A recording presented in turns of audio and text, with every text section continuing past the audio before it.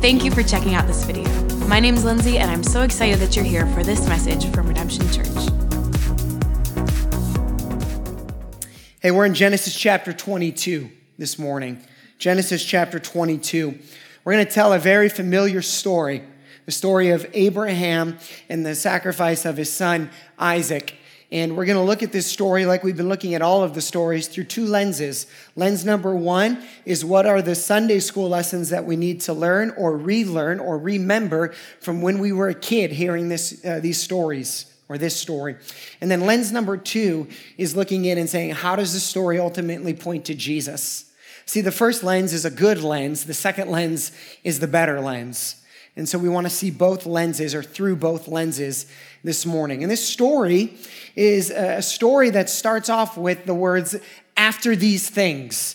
In other words, the previous 10 chapters. See, we meet Abraham initially at the end of Genesis chapter 11, and then God calls him out of this place called Ur, and it's the first of 9 tests that God puts Abraham through. He passes all of them. The first 8 he passes, culminating then in test number 9, which is what we're going to look at this morning. And Abraham's life is an incredible journey filled with challenge and filled with sin, his own sin, filled with some impatience, but also filled with receiving and hearing from God, from getting promises from God that wouldn't just change Abraham and his family, but would change all of humanity forever. And these promises would come to Abraham, one under the stars out in the desert, and different interactions that he had with God or he had with the angel of the Lord. And Abraham is a heroic figure. In Sunday school, you probably grew up singing Father Abraham had many children or many kids, and you know that whole song. I forgot it, right? Son, I am one of them, and so are you, right? And so Abraham, man, he's all over Sunday school. And here we are now in chapter 22 of Genesis. After these things, after Abraham has journeyed through a lot of life and he's stayed faithful to God. Now, we all show up today to church this morning after many things. Many things. Some of us, those many things have nothing to do with God. Our life has not had anything to do with God up until this point. And we're here for whatever reason this morning. And I think God wants to say something to you. And for the rest of us, or many of us, after these things are journeying with God for a period of time, whether that's a long time, 60, 70 years, or 20 years, or a short amount of time, and you're here for this reason, carrying all of those things with you, I think God's got something for you this morning. And so we're going to look at what this story is about through lens number 1, but we won't end there. We'll end through lens number 2. And so after these things, after all that Abraham had been through, 8 previous tests of God, it says that God was going to test Abraham again. Maybe you don't like the fact that God would test us. You say, well, that's an Old Testament concept of God. It's not a New Testament concept of God. God doesn't test us. Well, in the New Testament, Jesus has this conversation with a guy. We know him as the rich young ruler, and he says, hey, why don't you go sell everything and then come follow me? And the guy says, yeah, I'm not going to do that. And he leaves. What is that? Well, that's kind of a test. Right? And so this idea of a test is not completely unfamiliar. It's not unfamiliar at all in the New Testament. And so, because God's the same yesterday, today, and forever. But one of the things that's hard for us in this story, we look and we say, well, what kind of God would ask someone to sacrifice their own son? This is barbaric. How could I pledge allegiance to a God like that? You got to see the story from beginning to end. Can't cut out right when you hear that. You got to see the story all the way through, because that's exactly what God does ask Abraham. God asked Abraham who's from Ur of the Chaldeans, Ur, a place where people were asked frequently by their gods to sacrifice their children. And one of the things we don't see here in the story, we can read into it perhaps, but we don't actually see it in the story, is some kind of internal struggle for Abraham on sacrificing his son. Of course that would be difficult. Of course it would be difficult to lay your own son down on the altar. Oh, by the way, if you haven't heard, Lindsay and I, we're having another baby, and it is a boy. So I'm going to know what it's like to have. So someday soon here, August 9th is the due date, Winston Churchill Whitlow will come into the world. That's not happening. I'm just going to keep saying it out loud until she gives in, okay? I thought about just putting a second at it at the end, like Winston Churchill Whitlow II. People would be like, isn't his dad named Stephen? Yeah, but it doesn't matter. It's a cool name. All right, anyway. So God asks Abraham to sacrifice your son, and there's no internal struggle that we see in Abraham. Perhaps because he's already passed 8 tests, and so he trusts God a lot. Perhaps because he came from a place where what God would demand of you if you wanted to pledge allegiance is that you would sacrifice your son. Like that's just what you did. And so he's looking at God and he's saying, okay, you're my God, but you're probably then just like all of the other gods. And so if you ask me to do this, I'm going to do that because everyone else does that because you're God and you can ask me to sacrifice for you. And because you asked me to sacrifice for you, I'm going to sacrifice for you. And so that's how the story begins. That's the stage of the story. So Abraham rose, God says, Abraham, where are you? And Abraham responds. He says, here I am. And it's not a bad lesson that when God calls, we should respond. Notice how, if we look back at our other Sunday school stories, Adam and Eve, God called, they didn't respond, they hid. Cain and Abel, when God called, Cain lied and deceived. Abraham here is a heroic figure because God calls and he says, here I am. He responds when God tests. And it's not a bad lesson for us to remember that when God calls, we should respond, here I am. Oh, but we have to give to the motive why. We'll get there at the end. So Abraham says, here I am, here I am. And he tells him what to do. And Abraham rose early in the morning. He obeys, and he obeys immediately. Also not bad. When God calls, we should respond, here I am, and we should obey immediately. And so God places something on Abraham. He tells him exactly what to do. It's clear that it's the voice of God. Abraham responds, and Abraham obeys. You're probably not facing a test this big, but it might feel this big to you. And if God is instructing or calling you to something, it's not bad to remember you should respond, here I am, Lord, and obey.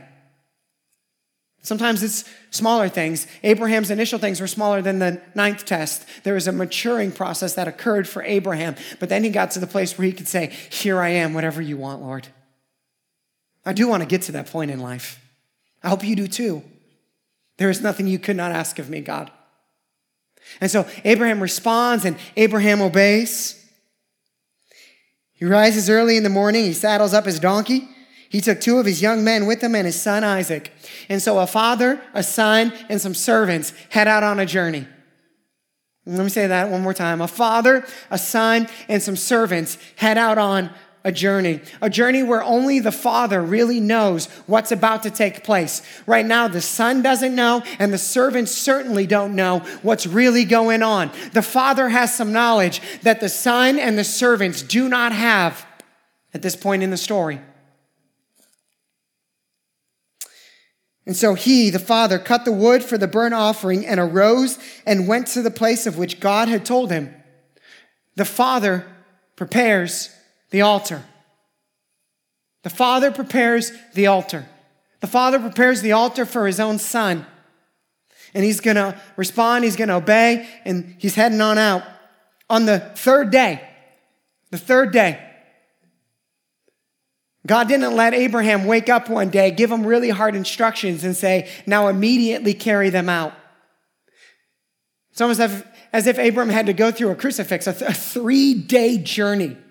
Imagine the weight of what Abraham is carrying. Now, here's what is admirable to me about Abraham, that when God told him to do something that, for all intents and purposes, has to be very difficult to carry out, the sacrifice of his own son, he didn't get to just wake up and do it immediately. He didn't get to wake up and tell somebody else to go do it for him. No, he had to actually journey 3 days with the weight of that on his mind.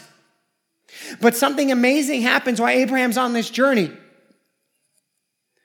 See, perhaps unlike you and I, when Abraham heard something difficult from God, he didn't use the 3 days to cast doubt upon it, to talk himself out of it, to make up excuses for why it couldn't have been God, to try to figure out some way to work around it. No, something else, not doubt, not questioning, rose up in Abraham. The 3 days didn't make him say, I'm going to try to figure a way out of this. No, the 3 days built up something else in him. What was it?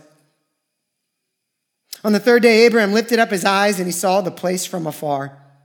Then Abraham said to his young men, the servants, "Stay here with the donkey. I and the boy will go over there and worship and come again to you." The Father and the Son have to go do a thing in a place, in a way that the servants could not do, could not go, and could not understand. And so the servants have got to stay back because the Father and the Son are going to go to a mountain where the servants don't have permission to go. And they're going to do something that only the Father and the Son can do. The servants can't do it. And so the servants are going to stay back. And Abraham, he responded to God. He obeyed God. And now he says, while we go, I'm going to worship. How do we get through tough calls of God on our life? We row, respond, obey, and worship. Respond, obey, and worship. And so if you do feel like you're facing something tough right now, row your boat through it. Respond to him. Here I am. Obey him. And then worship him. And so Abraham's got this thing in his head that he knows he has to go do, but he says, if I'm going to do it, I'm going to worship as I go. I'm not going to go in doubt. I'm not going to go in fear. I'm not going to go in anger. I'm not going to go in bitterness. I'm not going to say, God, how could you ask me this? If I'm going to go, I'm going to worship as I go. And whatever this test is, whatever this place is that you're at right now, if you're going to go through it, you should go through it worshiping. So turn that Spotify back up. If you don't know what Spotify is, turn the radio back up. And keep on worshiping. Keep on responding. Here I am, Lord. Keep on obeying and keep on worshiping. That's exactly what Abraham does. But something else at the end is really interesting. He says, I and the boy. The boy is not a boy. The boy is 30-something years old. The boy's a man. The boy could physically reject his father. The boy could have, had the father wanted to try to exert his will on the boy, the father could have physically in the flesh, he could have pushed against the father and not obeyed the father. From a flesh perspective, the boy was stronger, the boy was bigger. He didn't have to listen to the father. He says, I and the boy will go over there, the place that you can't go, servants, to do the thing that you can't do, servants. We're going to worship, and then we'll come back. What was it that grew up in Abraham during that 3-day journey? It wasn't doubt, it was faith. It was faith. See, I was always taught as a kid in Sunday school that what Abraham was doing right there was telling a white lie. He didn't want the servants to know what was going to happen on the mountain. He didn't want Isaac to know what was going to happen on the mountain. So he was just telling a little white lie. We're going to go up and then we'll come on back. And so in every Sunday school I've been in, that was just Abraham kind of being sneaky to get Abraham or Isaac to go with him. I think this other perspective makes a lot more sense to me.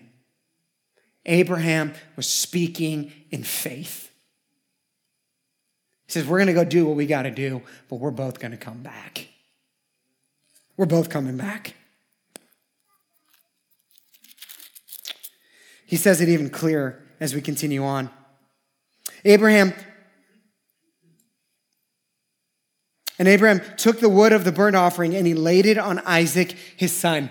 And so now the innocent son, Isaac, who's done nothing wrong in this story, the innocent son is going to carry up the wood for his own altar up to the mountain. And the father's going to take his hand, the fire and the knife.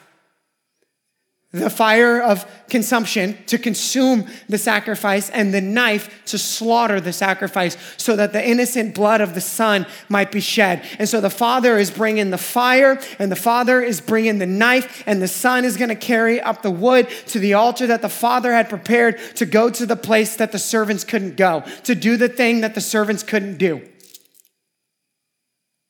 And as they're climbing up, Isaac yells out. I know he yells out because there's an exclamation point in my Bible.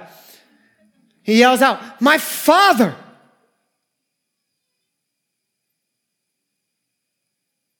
And he asks a really good question.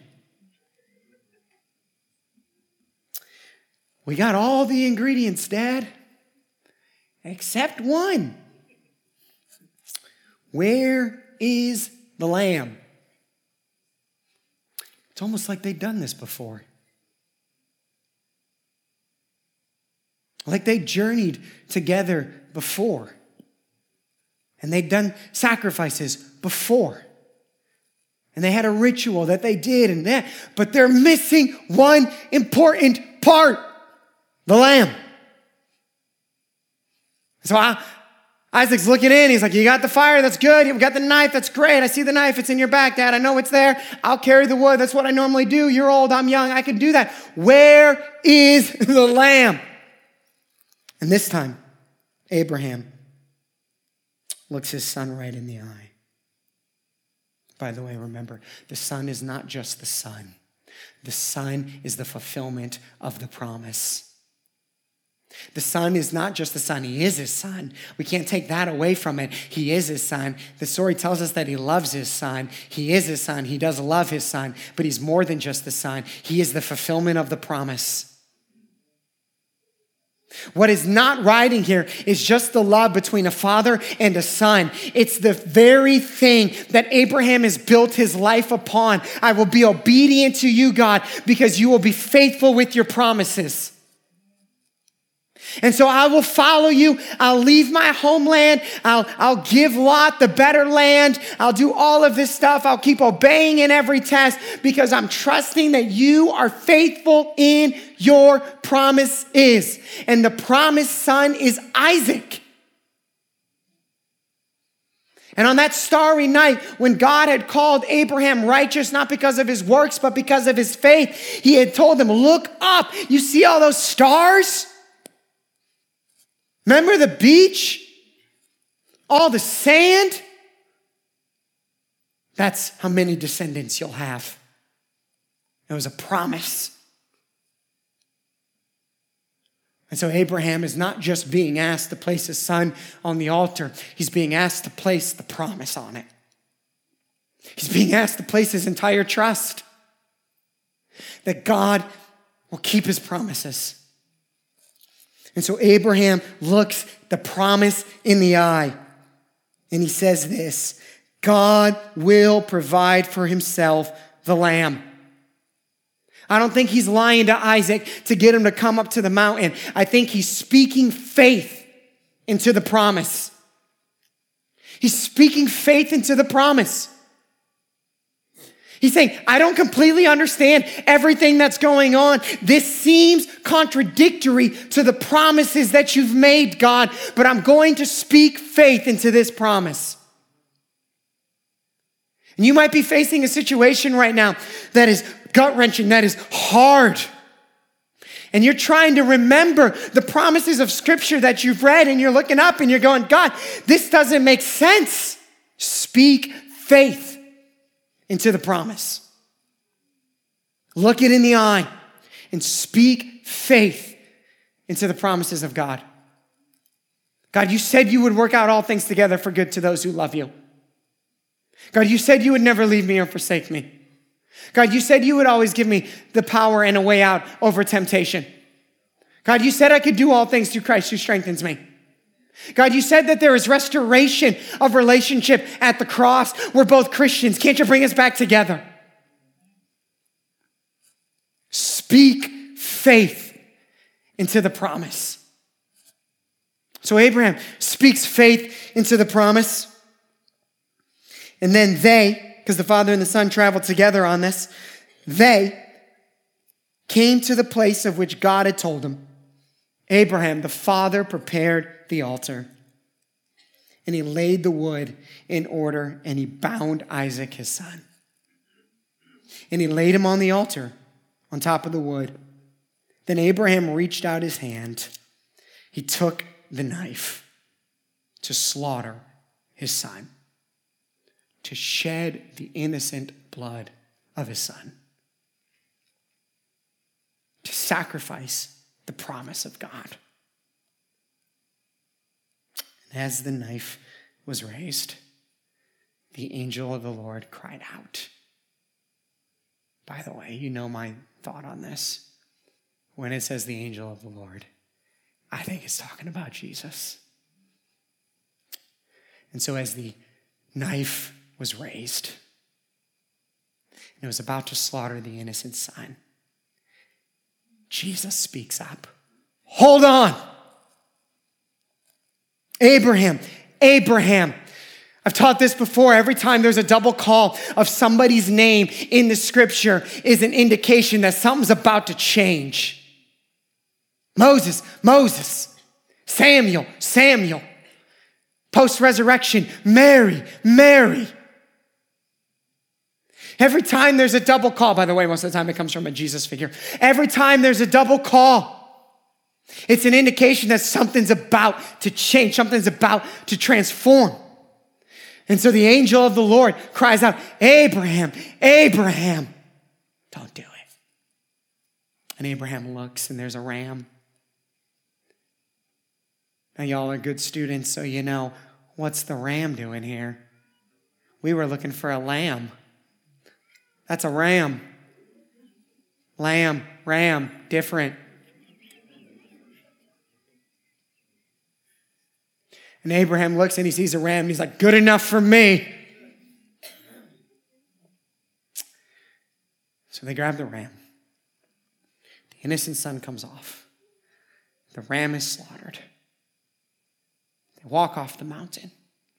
And God says, now I know. Now I know that I have your heart. Now I know. Because you would not withhold anything from me. Now I know. And then he follows it up with two things. The first thing he says is God does provide. God will provide. And God will provide, friend. He will provide. He does provide. Before we leave today, I'm going to pray for you that what you're praying for and what faith you're speaking into the promise that God will provide the answer for you. That what seems elusive, that what seems impossible, that God will provide it. And then the second thing he says is after great sacrifice comes great blessing. After great sacrifice comes great blessing. And the story seems to be indicating that the greater the obedience, the greater the blessing. And so he looks at him and he says, now I know that you've done this. And because you would not withhold anything from me, I'm going to bless you unlike you could have even imagined before. And so he reminds him of the promise, adds some new things into it. It says, we're going to go ahead and do some blessing here because you were obedient. And then the father and the son walk off of the mountain that only they could go to do the thing that only they could do. And they come back down to the servants. And I wonder if the servants said, hey, what happened on the mountain?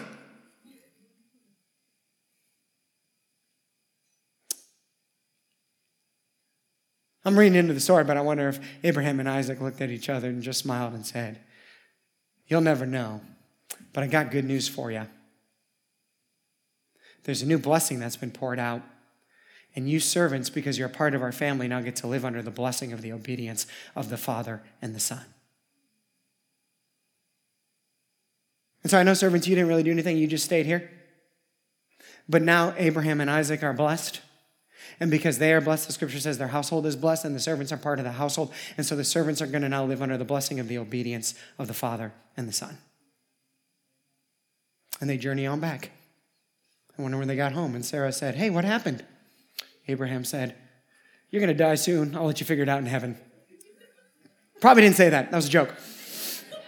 He just might not have wanted to explain that to his wife, right? Okay. It's a good story, friends. And if you're facing a test of obedience right now, you should row your boat through it.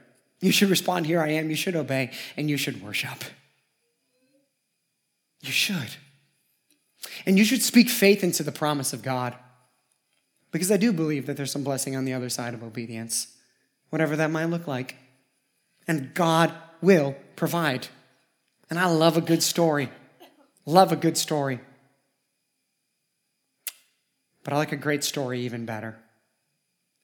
So if you'd indulge me for a few more minutes, I want to tell you how a good story becomes a great story.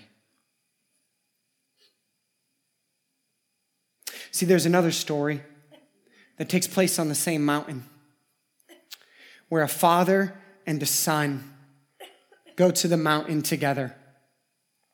And the father prepares the altar for the son. And the son is around 30 years old, and he's innocent. And he could have physically rejected the father. He, in his flesh, could have said no to the father, but he doesn't. This son, instead of carrying the wood of the altar to the mountain, carries the wood of his cross up the mountain. And the servants are all sitting around there because what's about to happen on the cross, the servants can't do. And the servants can't go to that place. The father and the son are going to have to go there together. See, in the first story, Abraham went up to the mountain to sacrifice his son because that's how every God ever up until that point would have asked for allegiance. And so Abraham journeyed up there probably just thinking, you're a God like other gods, and so I'm going to do this. And the good part of the story was that God showed him on the first mountain, I'm not a God like every God. Here's a substitution. The ram can come in and I'll save your son. And so that makes him a little different than the other gods. But in the second story, we see how he's not just a God unlike any other God. He's a God that's greater than anything we could have ever imagined. Because in the first story, we were promised a lamb. And there was no lamb. There was a ram. And so in the second story, the son is on the altar as the sacrificial lamb. And in the second story, the son cries out again, my father, my father. But he doesn't cry out, my father, where is the lamb? He cries out, my father, why have you forsaken me? Another way of saying, I will take the knife. See, God isn't just a God who doesn't demand that we sacrifice for him. He's a God who takes it a step further and says, I will sacrifice for you.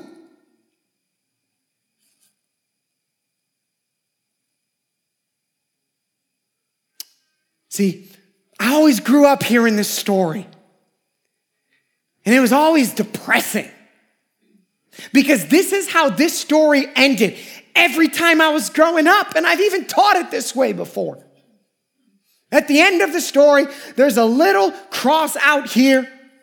And you get a piece of paper. And what you're supposed to do is write down the thing that you love more than Jesus. And you write it on the piece of paper and you bring it up to say, God, I will not withhold even that from you. Because I love you so much.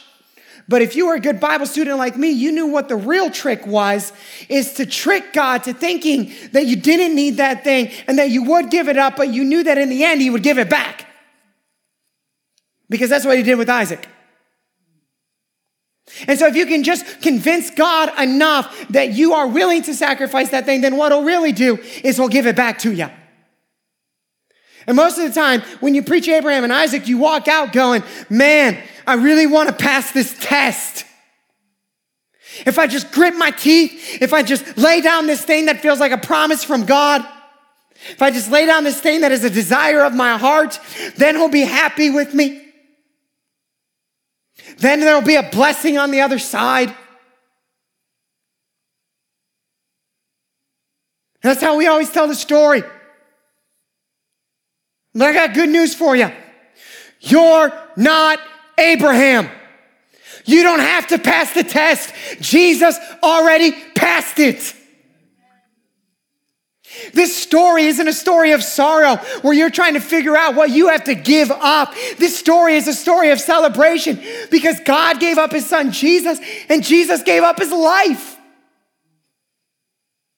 This is a story of joy that says, I can't believe you would take the knife. And so we always want to figure out, if I'm not Abraham and I'm not Isaac, then who am I? I have to be in there somewhere. In the first story, the father and the son went to a mountain to do a thing that only they could do, and the servant stayed on back. In the second story, the father and the son went to the cross to do something that only they could do. In the first story, when the father and the son came off of the mountain, the blessing fell onto the servants because they were part of their household. You want to know who you are in the story? You're not Abraham. You're not Isaac. You know who you are? You're the servant. You're the servant. Oh, and that's such good news. Why? Because when the second son came off of the mountain, or when the second son came out of the grave, out of the tomb, the blessing of his obedience is now yours. You're not fighting to get an obedience from God or a blessing from God out of your obedience. You're receiving the obedience of the innocent, perfect son. But here's why the second story is even better than the first story. Because in the first story, the servants stayed servants. In the second story, the servants become sons and daughters. They're actually embraced or welcomed into the family. And so the blessing falls on you, and it goes even further. You're now a child. So, my friend, I don't want you walking out of here today saying, what do I need to lay at the altar that I love right now more than Jesus? And if you've done that before, this is what I want you to do. I want you to march back up to it. I want you to grab it. And instead of leaving it on the altar, I want you to start speaking faith into the promise of it. Because I did this sermon, and I was a good single Christian kid, and so I wrote marriage on there. And you've done it. You've said, if we can't have kids, God, then I'll lay it at the altar. You said, God, if I'm supposed to be in this employment state my whole life, I'll lay it at the altar. You said, God, if I'm supposed to be miserable my whole life, I'll lay it at the altar. God, if I'm supposed to be in this addiction or my loved one is supposed to be caught up in that and they're not going to change and they're not going to receive salvation, I'll lay it at the altar. We've probably all done it. We grew up in Sunday school. And now I'm saying it's time to go pick it back up. And instead of saying, I'll leave it at the altar, to say, God, I'm speaking faith into this promise. And if you don't have the faith, I got an abundance of it right now, so I'm going to pass some on to you.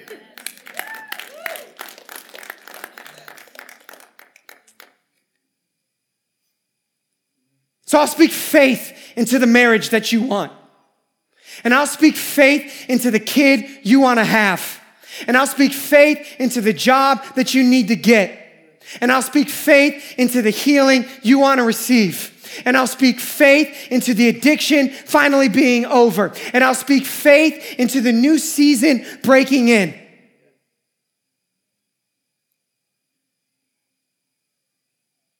By the way, if you're caught up in some kind of weird doctrine that says there's too much faith going on here,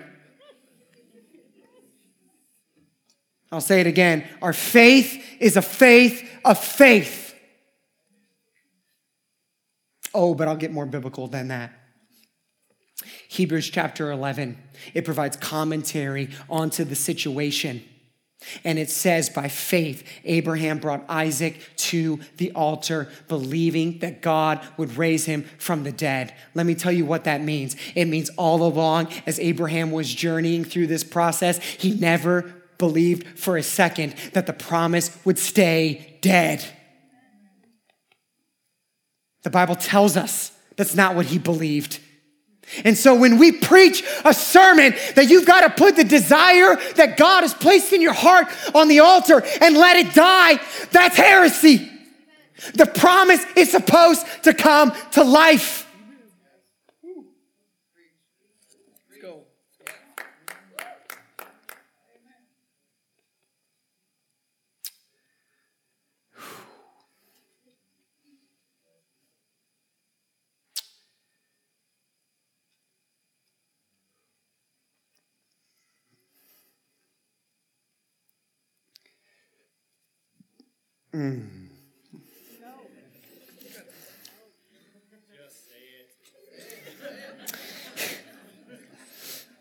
Here's where I'm going to end.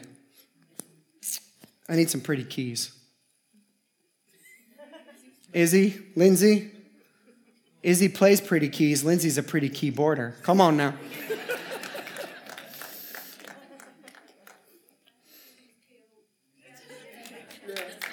I mean, yeah, I can't, all right. That was her mom.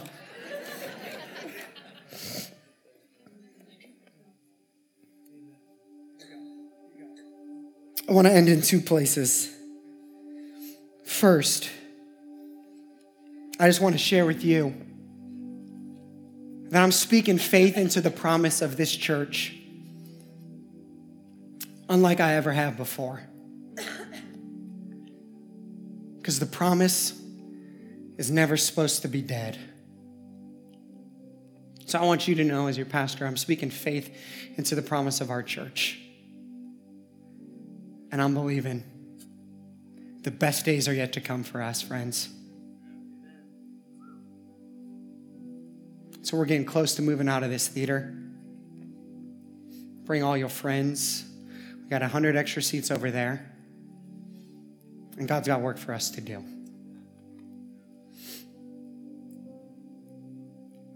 the other place I'm going to leave it is this. We learn in this story the motivation for obedience. The point of this story is not that we grit our teeth to be obedient.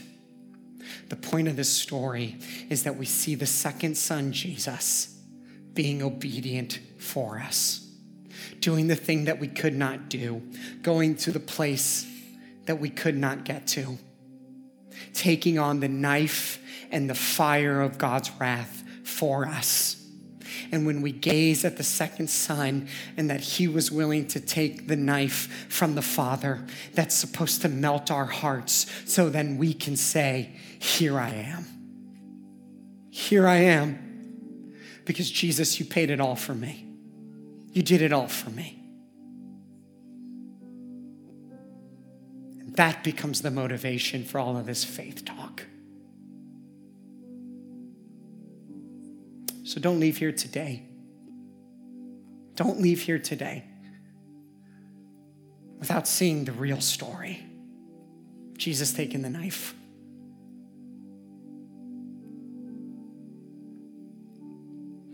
But then don't let it stop there. Don't also miss the fact that he resurrected and that the blessing now comes on his children, of which you and I are. Thanks again for joining us today. If you'd like more information on our church, visit us online at experienceredemption.org.